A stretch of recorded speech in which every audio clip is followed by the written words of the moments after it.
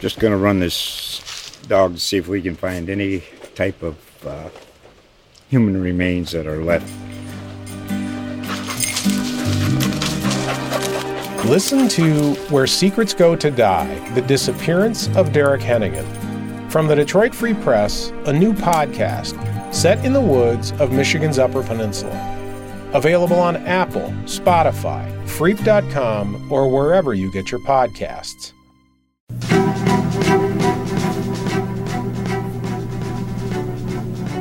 Hello and welcome to another episode of Political State from the Oklahoman. I'm Ben Felder and today is Friday, February 9th.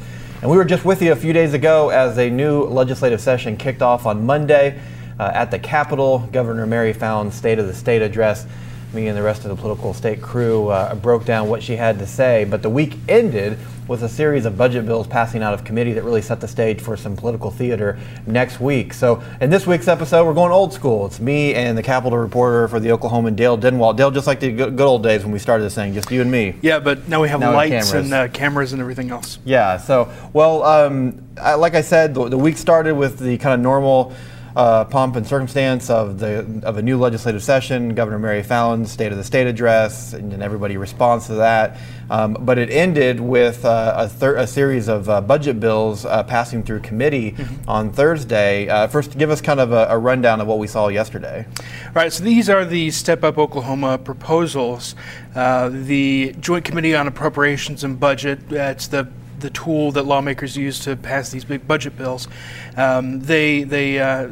All of those bills that were introduced came out of committee. Not all the proposals in the Step Up plan, but the more than $500 million in new revenue for next year, and several $1 million to fill the current year hole.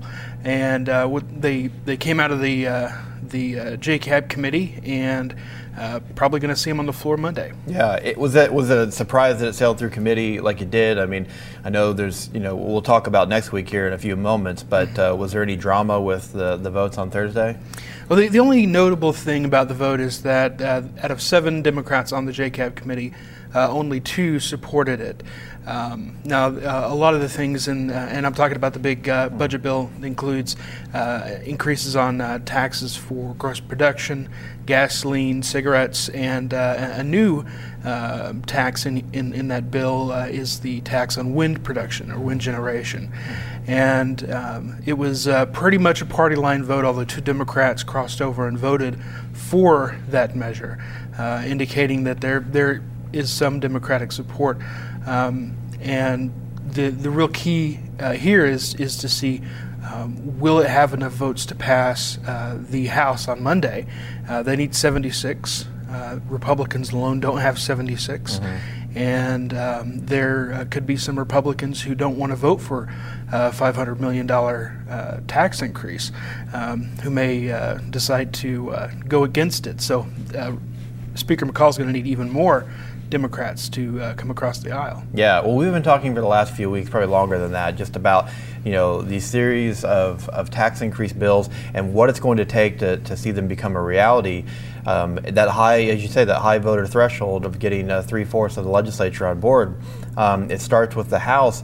We've talked about whether or not we think the votes are there. With the vote happening maybe just a couple days from now, any better sense on what it may look like when the votes are cast? I've talked to several people who really at this point can only offer their opinion of what might happen. Most of them are not optimistic that it will have enough votes to pass. There's still a lot of time between now and Monday. I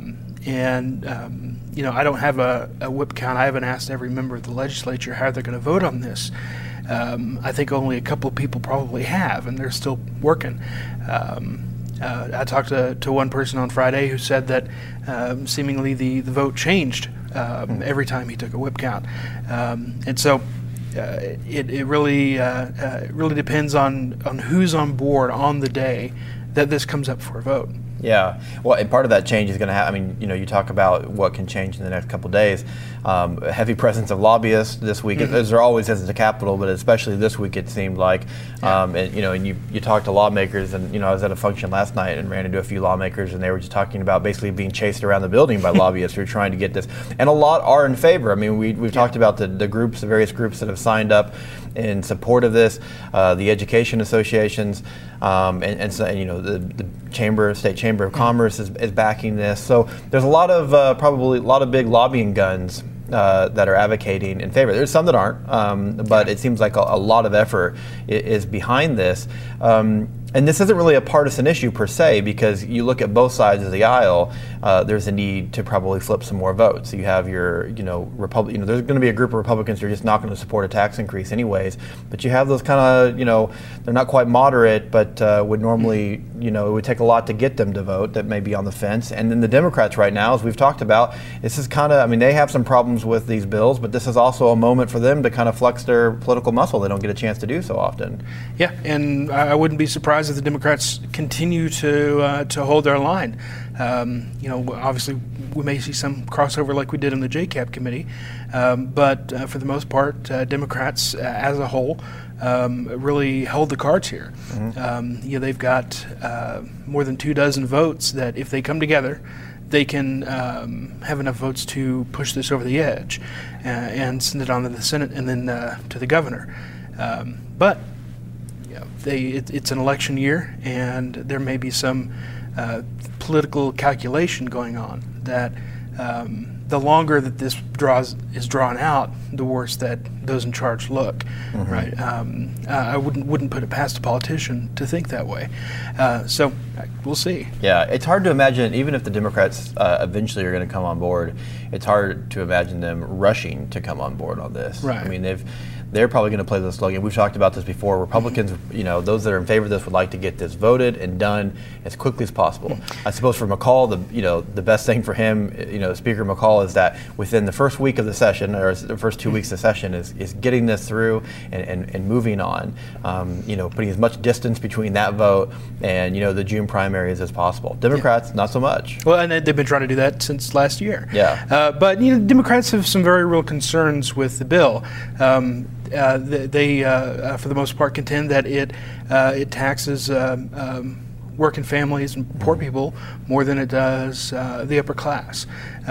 They point to so-called regressive taxes, like the taxes for cigarettes or the gasoline tax, which everyone pays the gasoline tax, but if you don't make a whole lot of money, you're paying more of your paycheck for that particular product. Yeah. And so they also say that the wind tax is unfair to the industry, and they point to a couple of things, some promises that supposedly were made about maintaining the wind industry's incentives after some cuts over the last 3 years.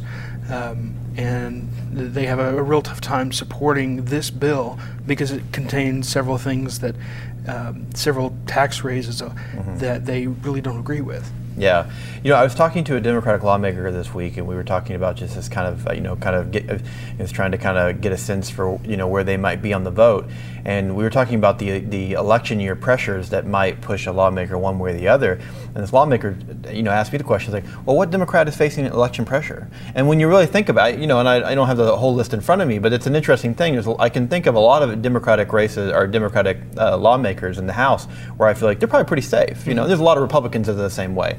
I think of someone though like Representative Munson, Cindy Munson. Was successful in flipping her seat a couple of years ago. That's a very moderate kind of northwest part of the city. Maybe you have a couple others like that, but that's really where I think where it would be interesting to see those votes. I mean, the Democrats right now, where a lot of their power is in their urban cores. of the cities, where they're probably not feeling a lot of pressure from their constituents, especially if they have a pretty progressive base. Because a lot of that progressive base is saying, hey, these taxes aren't, they're especially not hitting oil and gas as hard as we would like to see. So I think it's going to be kind of interesting. I think about the Democrats. I'm not sure what election pressure they're facing as a whole, with the exception of maybe one or two members like Munson. Well, certainly, and if you get out in the rural areas and find a more conservative Democrat, they may feel pressure from their base or from their electorate, from their constituents, to not raise their taxes. More conservative parts of the state, I don't know for sure which Democrat is the most vulnerable. I guess we'll see come November. But I think the more important political calculation for Democrats right now, if they're making one, is can we spin our disapproval of these tax increases into, or what can we do to gain more seats, to gain the governor's office? And if the state isn't still in shambles when November comes, then we'll have done our job, so to speak. That may be what people are thinking. Yeah. Well, last year's leader of the Democratic caucus in the House, Scott Inman, is no longer running the show. Right. Any sense of how a change in leadership has that changed at all? You feel like the organization, the message, just the energy of the Democratic We're not having as many press conferences. That's true. Yeah. I think the where the Democrats stand is pretty much the same. I don't see much of a shift in the policies.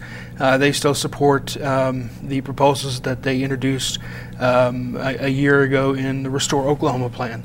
And when they talk about increasing taxes on oil and gas, they talk about 7%, and they're willing to go down to 5%. And so not a lot has changed as far as what the Democrats supposedly will support. What we have seen is maybe a less vocal, a less hard-driving Democratic caucus in the public eye. Yeah.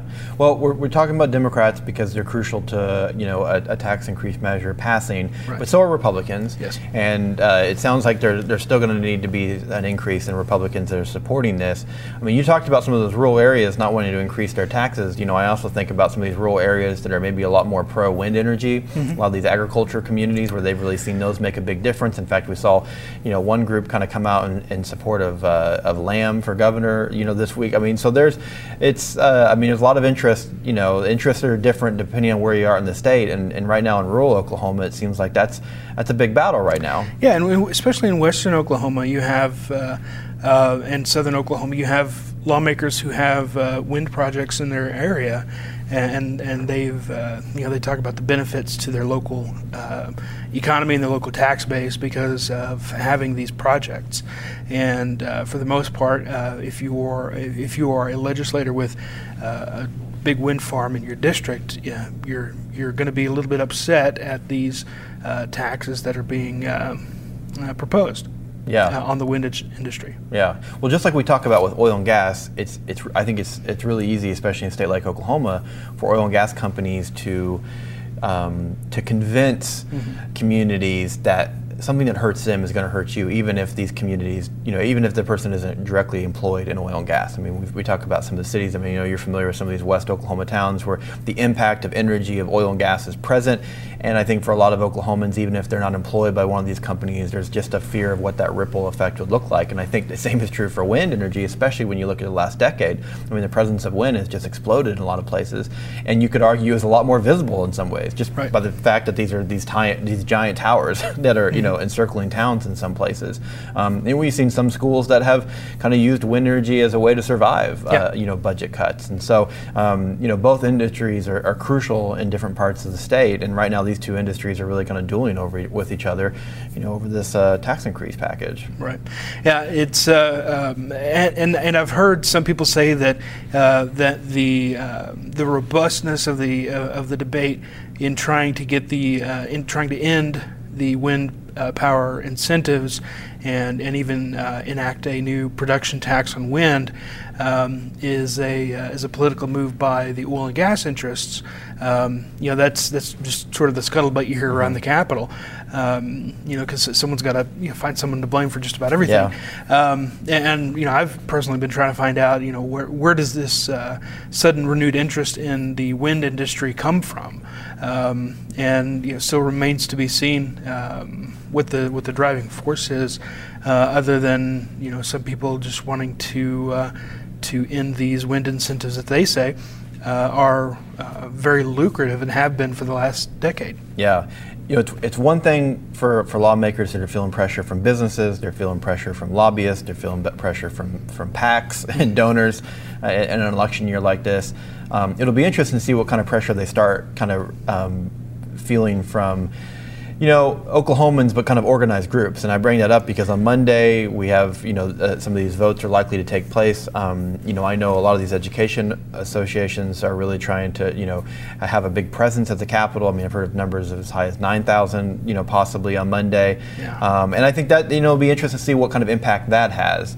And I've talked about this before. I think the Step Up group, one of the big gets for them is getting a lot of these education organizations on board. Not that they would have been against it, but for them to actually sign their name to it, I think could be pretty impactful. In fact, one lawmaker I was talking to is like, the lobbyists have kind of been a pain, some of the other things, but man, you start seeing some teachers at the Capitol. That's it starts to make a difference. And the teacher pay bill, which is part of the package, passed unanimously yesterday.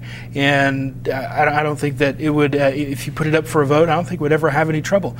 But the problem is that teacher pay raise is tied to the revenue that you're going to get in this big House Bill 1033. So you're going to see that one go up before the teacher pay increase. Yeah. Well, you've covered the Capitol for a while, and I think it's important to realize or to point out that there's a lot of people who I think if Monday comes and the vote fails or it can't pass on Monday, there's going to be a lot of frustrations and probably a continued feeling among some Oklahomans that this is a mess. Yeah. But if it were to pass on Monday, that's quick. I mean, that would be kind of unprecedented from what we've seen, right?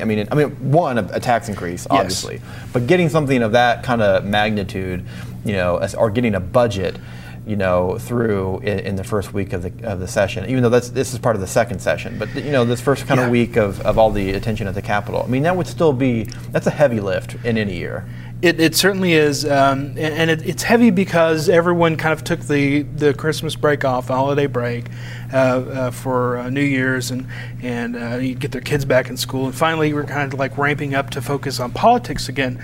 But the thing to remember is there's really nothing in this bill aside from the wind production. There's nothing in this bill that lawmakers haven't seen or voted on before. It's all been voted. It was voted on in November, and as a policy idea, these aren't new ideas. As bills, certainly yes. We only saw the final versions of these bills a few minutes before the committee started, and so that's one thing there. And to get sort of a political victory sort of this early in session when everyone is focused again on what's happening is important, I think, for the majority. But these are ideas that are well worn. Yeah, and if the vote were to fail, or if the votes aren't there and they don't bring it to the floor, that's not the end of this. Right. Yeah. This is being brought up in special session. Yeah. They're having a concurrent regular session and special session. So JCAB was a special session JCAB meeting.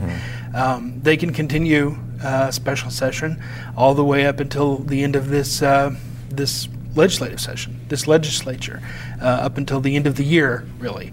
But they want to get it done as quickly as possible. Yeah. I think you wrote earlier this week. It feels like a year. Earlier this week that we've seen 4 sessions so far in the last 12 months. Yeah. It's been an interesting year in politics. It's been really, really incredible. Yeah. But if this package of bills doesn't pass on Monday, or if it isn't brought up, they still have a little bit of time to get something done. really, I think it kind of boils down to it's just a matter of weeks, because what they're trying to do most importantly is fill the budget hole that's still left in this fiscal year. This fiscal year ends at the end of June. There are 3 agencies that will run out of money 2 months shy of the end of the fiscal year. And unless the legislature comes up with some kind of revenue, releases some money, these agencies are going to have to make a decision very quickly on how they're going to spread out the money that they do have to the end of the fiscal year. Yeah. Now, all of the revenue that was advanced out of committee yesterday doesn't cover all the costs that it would take to fully fund these agencies, to fully fund this fiscal year. However, the Appropriations Chair said that he has word from Governor Fallin that she would be okay with using one-time money, sort of digging into the couch cushions again, if they pass this recurring revenue for next year and the following years, that she'll be okay with, let's also dig into the couch cushions and find enough money just to finish this year. Yeah. Well, how different does it feel at the Capitol this year? I mean, right now. I mean, how? Like I said, I know we're talking about the difference in having a vote of this magnitude so early on, but just kind of politically speaking, there's no excitement. No excitement? None. What do you mean by that? Hardly any excitement. Usually, when session starts, everyone is sort of eager, ready to go, and looking for jostling to find their place in policy and the political eye. Everyone still seems really exhausted from these 2 special sessions and the inability to really get anything done as far as funding state government on a recurring basis. And the enthusiasm that you usually see with people excited to present their bills really isn't there, because everyone's still so focused on how are we going to make sure that we don't run out of money. Yeah. Well, you don't even have that kind of built in of having a new freshman class too. We're not coming off an election year. Sometimes you have wide-eyed new lawmakers coming in that don't know any better, maybe. So they're still excited, but not. I mean, with the exception of a couple that have won some special elections this year. So that's interesting. It did kind of feel that way, I thought, on Monday. We had the state of the state felt rather pretty normal. I mean, in terms of just the atmosphere of it. We did see some hecklers and some, booing back and forth between the governor. It feels like the governor booed back. Is that right? Did you see that? I didn't see that. KOSU reported that, and it's we don't have video, but you had the group with the banner, and then you had another woman that was yelling, and it looks like she responds audibly in some way. Anyways, well, I'll take a look at that. Kind of the state of Oklahoma right now. Oklahomans are booing the governor's booing them. I mean, it's just, you're right. It really feels like here we go again. Yeah. At the Capitol. But when we were, a few hours after the speech, and we were doing kind of our state of the state, breakdown episode. And I remember just it just felt empty. I don't know if people cleared out quicker. There just wasn't a lot of people hanging around. You're right. I mean, it just kind of seems like it hasn't been that exciting of a start to the. I mean, exciting if you're a political wonk and really wanting to follow some drama. Yeah. But not if you're if you are someone who actually enjoys the legislative process. Mm-hmm. Yeah, it's it feels like another slog through. Politics and the legislative session. I'm kind of speaking for myself, but I think it's true for a lot of people that until there is some kind of fix to the budget, until the legislature can move on, it's going to be a real sort of emotional drain on people. Yeah. Who would probably rather focus on policy. Than how the state's going to raise money. Yeah, this is usually kind of how it feels in May, right? Yeah. And even yesterday when people I was following along on Twitter, and so many people were tracking the vote. I'm like, you don't normally see that in the first. I mean, this is the time for, like I said, that excitement for crazy bills, for us to be talking about bills that have no chance, but you get a lot of attention anyways. You get a chance to talk to a lot of the activists, on all these kind of sides, and we're being cheated out of that experience this year. Is what it feels like. But important work to do. Is there anything else going on besides the budget right now? I mean, I know there's lots of bills have been filed, obviously, but is there anything of importance that people are talking about or focusing on, or is it really right now this is? Criminal justice is still big topic and something that is going back to, I wouldn't say going back to the drawing board, but is kind of in limbo right now. There were a number of criminal justice measures, criminal justice reform measures, that have the goal of reducing the prison population through various means, either reducing the number of people going into prison or making sort of loosening the rules on letting some people who are in prison and who will be for a long time, sort of easing them back out into the community. And those bills were kicked back to the conference committee. Conference committee is where bills go when the House and Senate can't agree on language.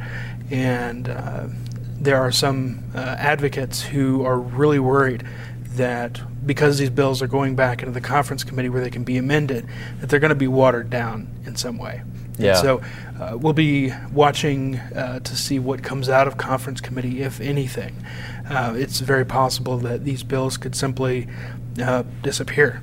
I don't think that'll happen, but the end result could be that what people thought was going to pass last year with criminal justice reform might be something very different when these bills do eventually come back up for a vote. Yeah, well, when we talked about it on Monday and found State of the State address, I mean, clearly the biggest applause line was, Yes. her talking about transitioning from, a tough on crime to a smart on crime approach. She said that we're warehousing Yeah. men and women and parents and people with mental illness and people with drug addiction.